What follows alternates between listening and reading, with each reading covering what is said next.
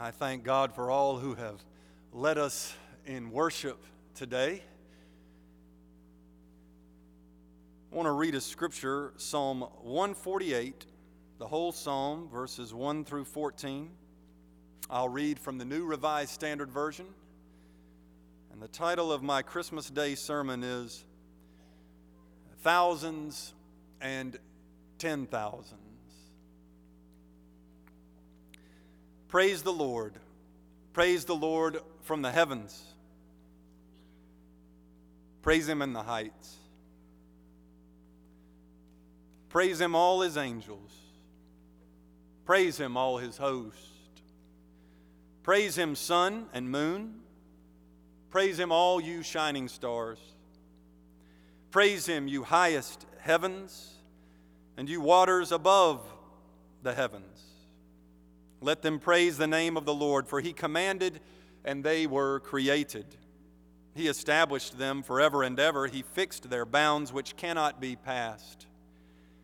Praise the Lord from the earth, you sea monsters and all deeps, fire and hail, snow and frost, stormy wind fulfilling His command, mountains and all hills, fruit trees and all cedars, wild animals and all cattle, creeping things and flying birds, kings of the earth and all peoples, princes and all rulers of the earth, young men and women alike, old and young together. Let them praise the name of the Lord, for His name alone is exalted. His glory is above earth and heaven. He has raised up a horn for His people, praise for all His faithful. For the people of Israel who are close to Him, praise the Lord. Let us pray.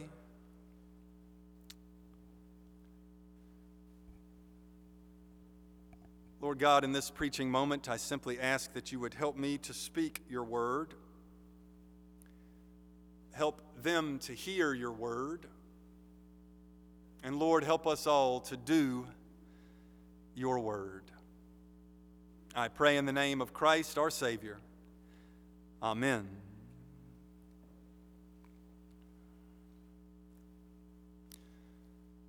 Here we are,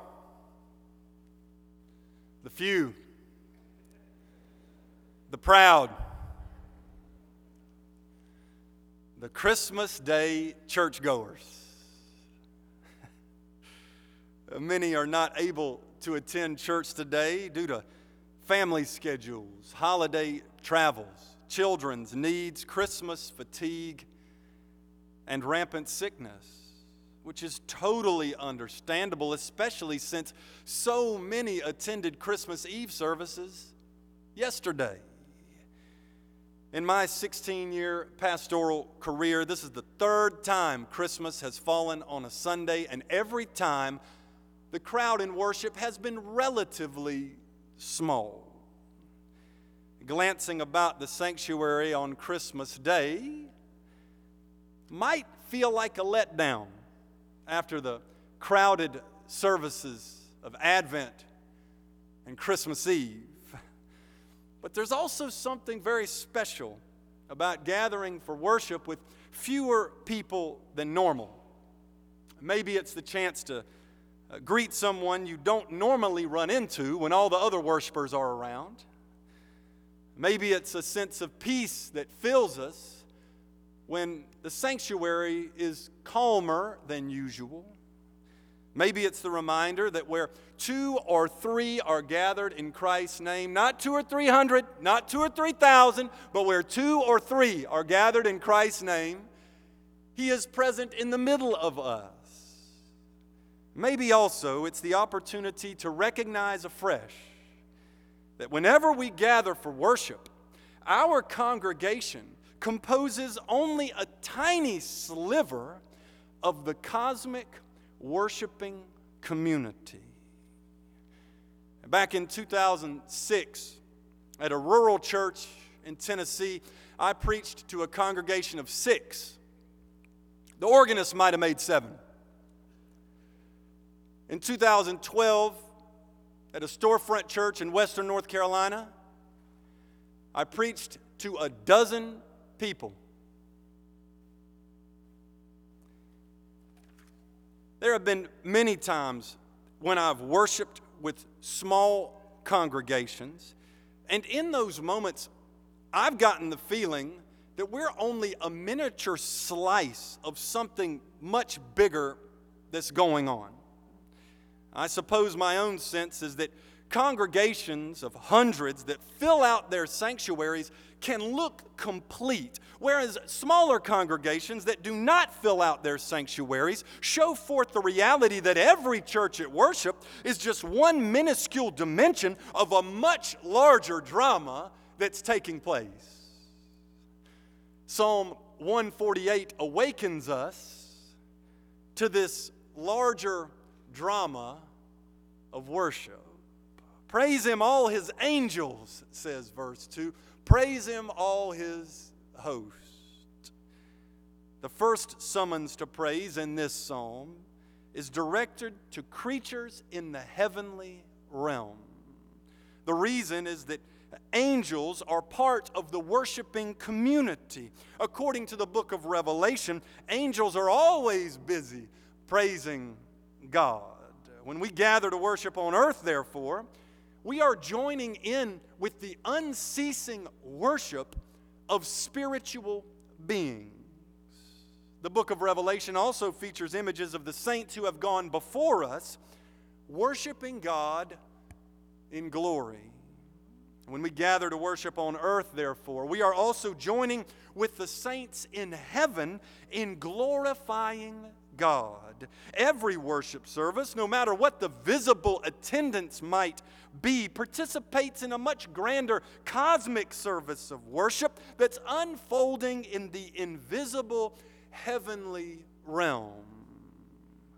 The psalm descends from the heavenly realm to outer space in verse 3. Praise Him, sun and moon.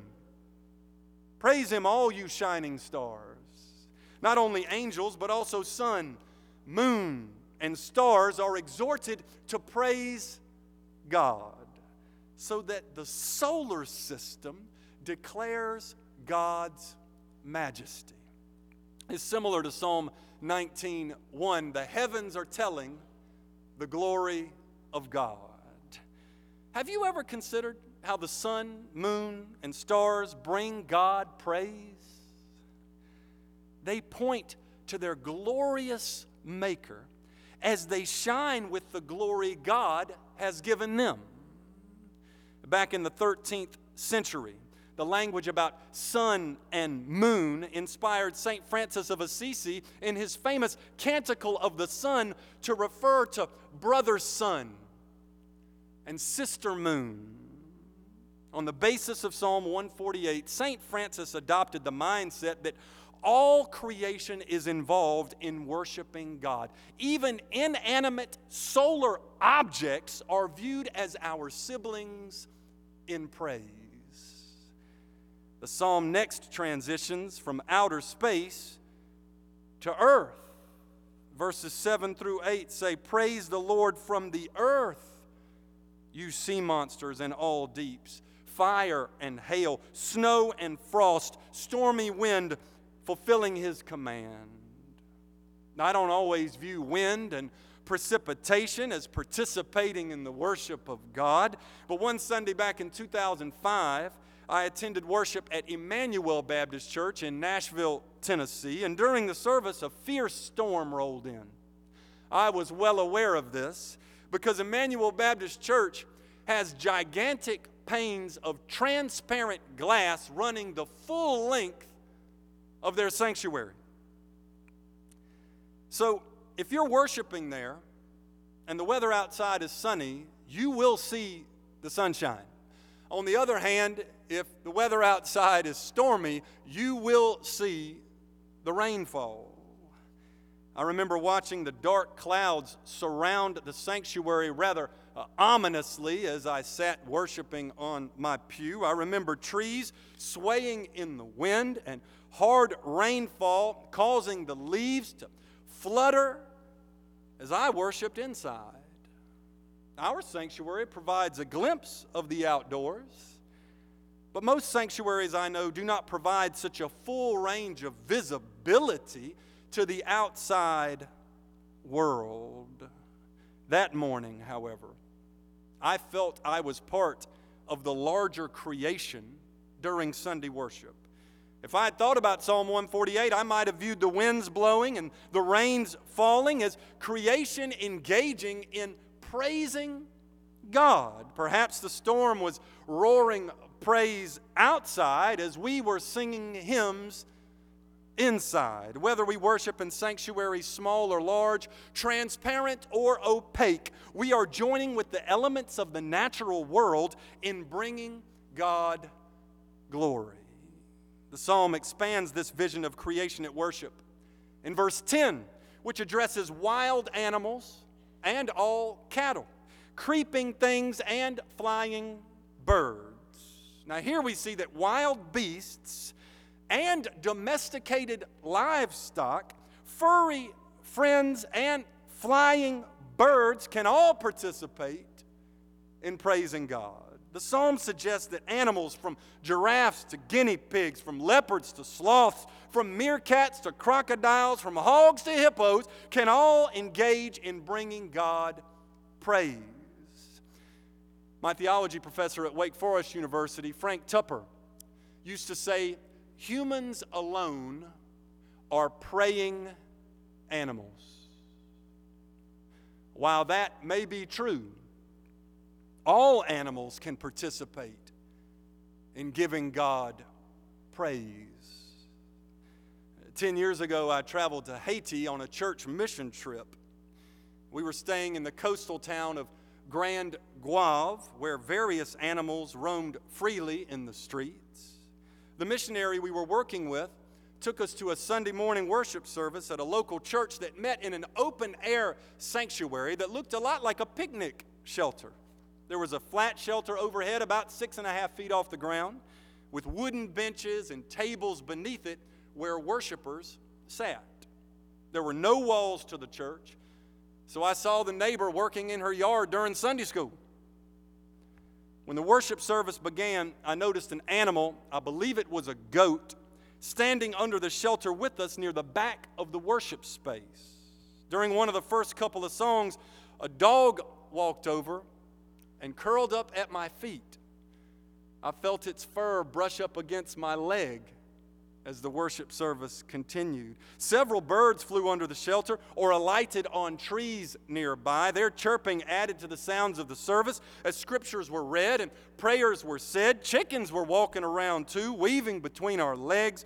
At one point, I noticed a huge lizard crawling along a stone wall that separated the church's property from the neighbor's property, and the lizard stopped on top of that stone wall and opened its mouth and let out a loud screech. I watched its neck bulging as it continued screeching for a couple of minutes.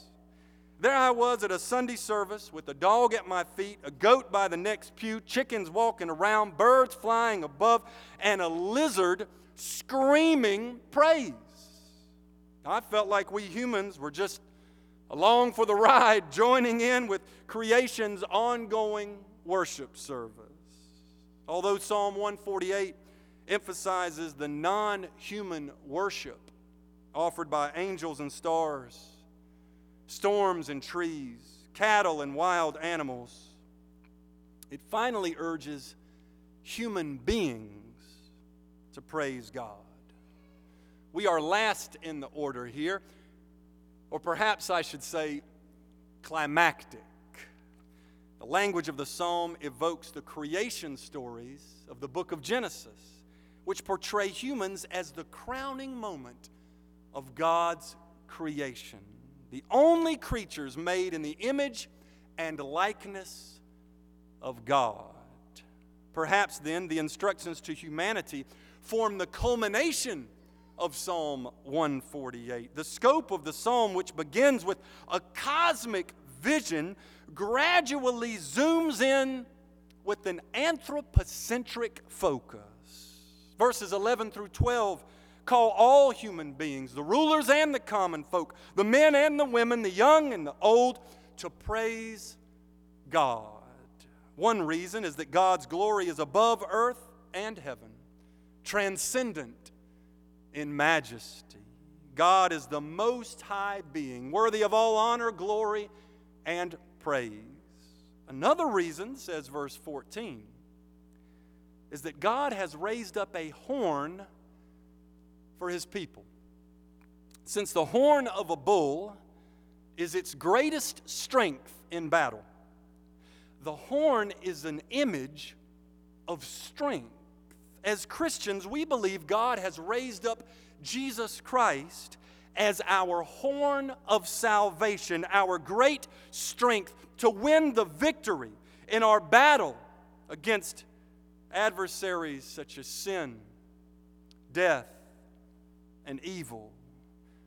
In fact, when the priest Zechariah prophesied about Christ in Luke 1:69, he said, God has raised up a horn of salvation for His people. Perhaps it was this very psalm, Psalm 148, that Zechariah echoed as he predicted Christ's birth. In any case, it's certainly fitting that the Revised Common Lectionary, a schedule of scripture readings used by many, many churches, assigns this psalm to be read during Christmastide. God has raised up a horn for us in the form of a baby in a manger. God has raised up strength for us in a little child. His unrivaled spiritual power looks a lot like weakness as He coos gently upon His mother's shoulder. But He comes to bring us the great spiritual victory. Since Luke reports that He was laid in a manger, a feeding trough for animals, it's often inferred that Jesus was born in a stable. And it's perfectly reasonable to imagine animals surrounding Jesus in the hours following His birth. Luke further reports that angels appeared and sang glory to God on the night Jesus was born. Matthew adds that a bright star signaled the birth of Jesus, bringing the solar system in on the action. It's almost as if the whole cast of Psalm 148 shows up in Bethlehem. We got the angels, the stars, the animals, and human beings too, because a group of shepherds gathered near to see this great thing that had happened. Something bigger was going on that night than would have appeared. The tiny congregation of humans attending the worship service at the manger represented only a fraction of the cosmic liturgical event that was taking place. Likewise, the crowd at church on Christmas Day may look meager, but surprise, we represent only a tiny portion of a much grander drama of doxology unfolding all around us.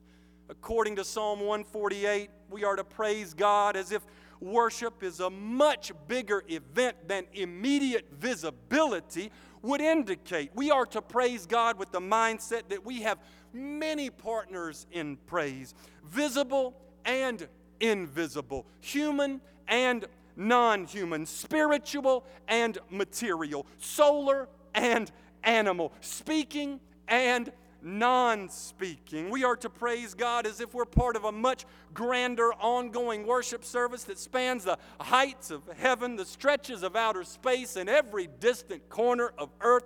We are to praise God as if heaven and nature sing along with us. We're to praise God as if every time 2 or 3 are gathered in Christ's name, there are actually more than 200 or 300, more than 2,000 or 3,000 participating in worship. The entirety of the worshiping congregation may not be apparent at first glance when only a few people are gathered, but the broader array of cosmic and creaturely participants can be discerned through the eyes of faith. The 20th century Baptist preaching professor James Cox told an illuminating story from the era of World War I. He reported that an English colonel was staying in a French village. And this English colonel loved to badger the village priest whenever he attended Mass. As he departed worship, the colonel would always find something ornery or something belittling or something critical to say to the priest, on his way out the door. One day there was a small crowd in worship, a very low number in attendance.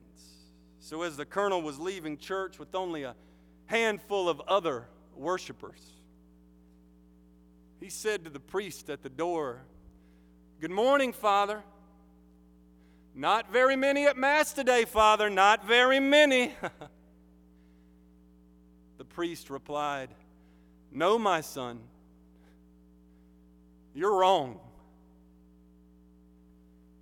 Thousands and thousands and 10,000.